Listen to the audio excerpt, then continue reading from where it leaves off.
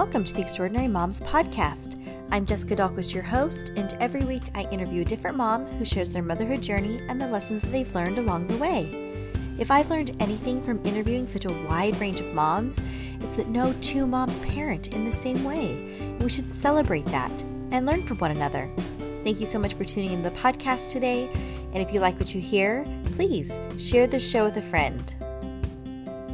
Hey everybody, happy December. Can you believe we're already in December? This school year is absolutely flying by for me. Hope you had a good Thanksgiving, and I hope that this upcoming holiday season is happy and joyful and exciting for you and not stressful, not overly scheduled, but something that you can truly enjoy, because to me, this is really the best time of the year, isn't it? And I think we can cram our schedules so full of things. Sometimes we miss out on the peace and the joy that can be felt so prevalently in this season.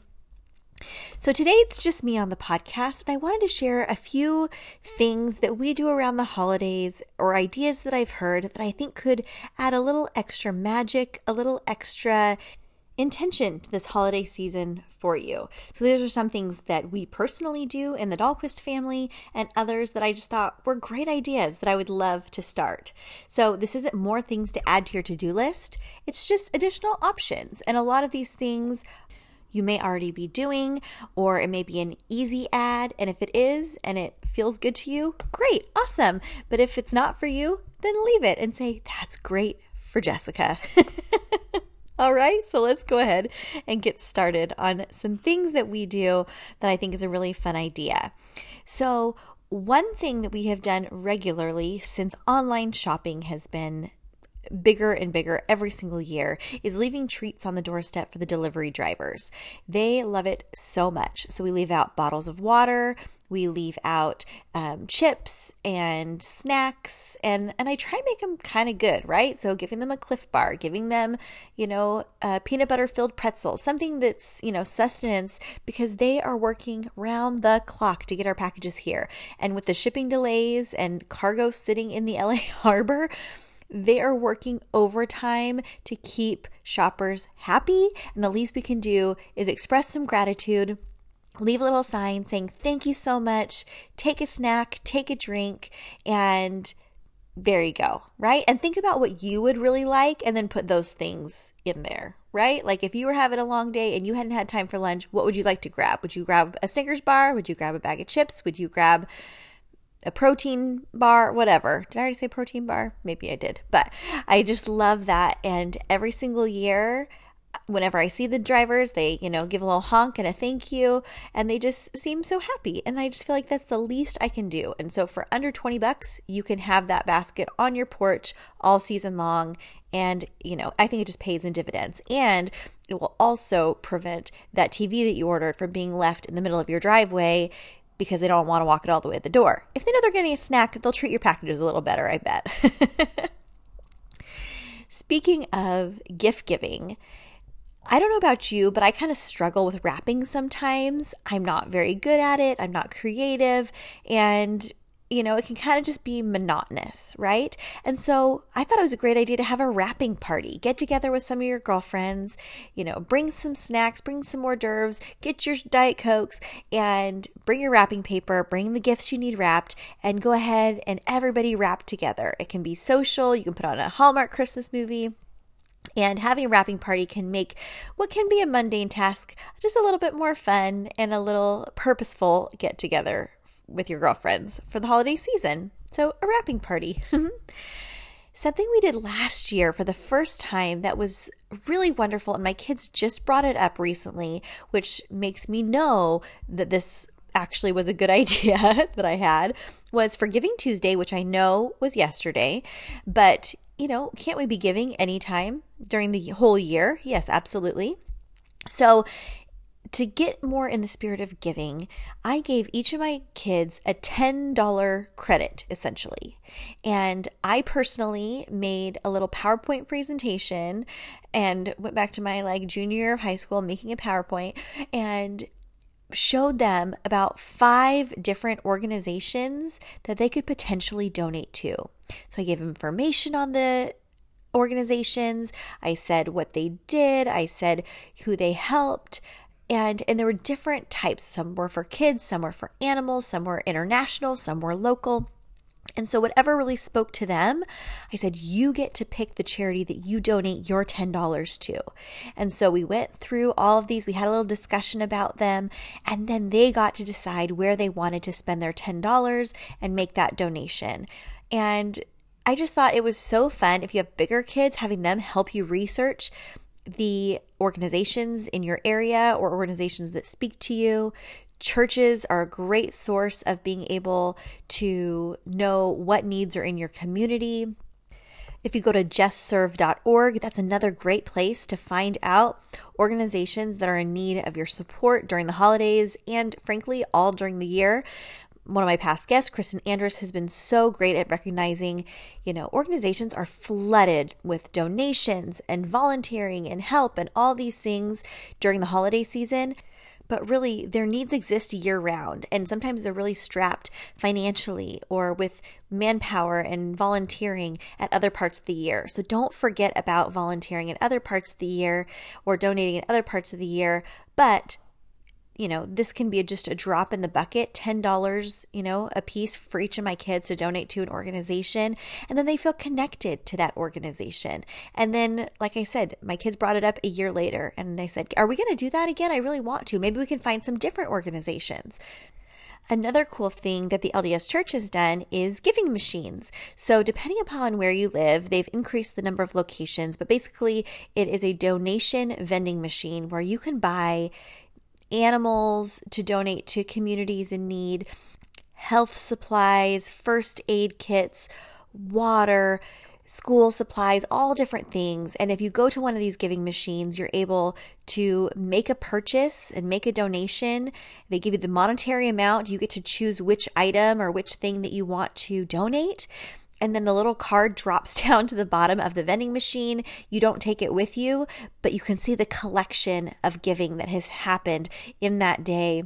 And it's just really an incredible visual to be able to give in that way, to give something tangible that can, really be sustaining for families or communities as they're given, a goat to help provide milk or whatever goats offer you. You know what I mean? But they've thought this through. Clearly, I have not. Anyhow, the giving machine is a great way to also give generously. So I also want to thank a show sponsor that is just the perfect fit for our podcast this year because we're talking about thoughtful giving, right? And Skylight Frames are the perfect way to give an intentional gift to somebody that may have everything and you may have a hard time shopping for them. So with the holidays just around the corner, you want to give a gift that will make your mom or your dad. I gave one to my grandparents or somebody that's not near you right now. Make them feel special during the holidays and connected. This is a digital picture frame which is uploaded remotely. So you have an email address attached to the frame. And anybody that has that email address can send photos to upload new images to the digital frame. It is so cool. And in under 60 seconds to set it up, you plug it in, use your touch screen to connect it to your wireless network, and you enjoy. So even my grandparents could do it when we weren't able to see them very much during the lockdown. There's a black frame with a white mat. It looks like a real photo frame, and it really adds a beautiful touch to your home. It is stylish, easy to use, and my grandparents have said again and again how much they love seeing the new pictures pop up. And my cousins have the email address, so they've been able to upload new photos too. So it's been a really great gift. Plus 100% satisfaction is guaranteed. If you don't love your Skylight, they'll offer you a full refund. What I would suggest is you can preload your favorite photos for that personalized gift. So yes, you can constantly import new photos, but when you give that gift, pre-import some of your favorite photos so they have those to look at immediately. So as a special offer, you can get $10 off your purchase of a Skylight frame when you go to skylightframe.com and enter code MOMS. That's right. To get $10 off your purchase of a Skylight frame, just go to skylightframe.com and enter code MOMS. That's SKYLIGHTFRAME.com, promo code MOMS. All right, so speaking of pictures, I saw a great idea from somebody that said that they frame their Christmas card every year and then they put it out as part of their holiday decorations. How cool is that? Pete and I have been together 15 years in March, and so to have, 15 Christmases together of Christmas cards, and if you don't do Christmas cards every year, having a family photo that is representative. What a great way to show the growth of your family and the evolution of, holidays of past. And I just love that idea, is using that as decor. Another idea that we like to do is adding an ornament every year that has the kids' at least picture in the photo frame that is used as an ornament. So I did that. I did one for just baby Cooper since his cute little face was not represented on the tree yet. I did one frame for him. And actually, I cut up one of our Christmas cards because I had some extra.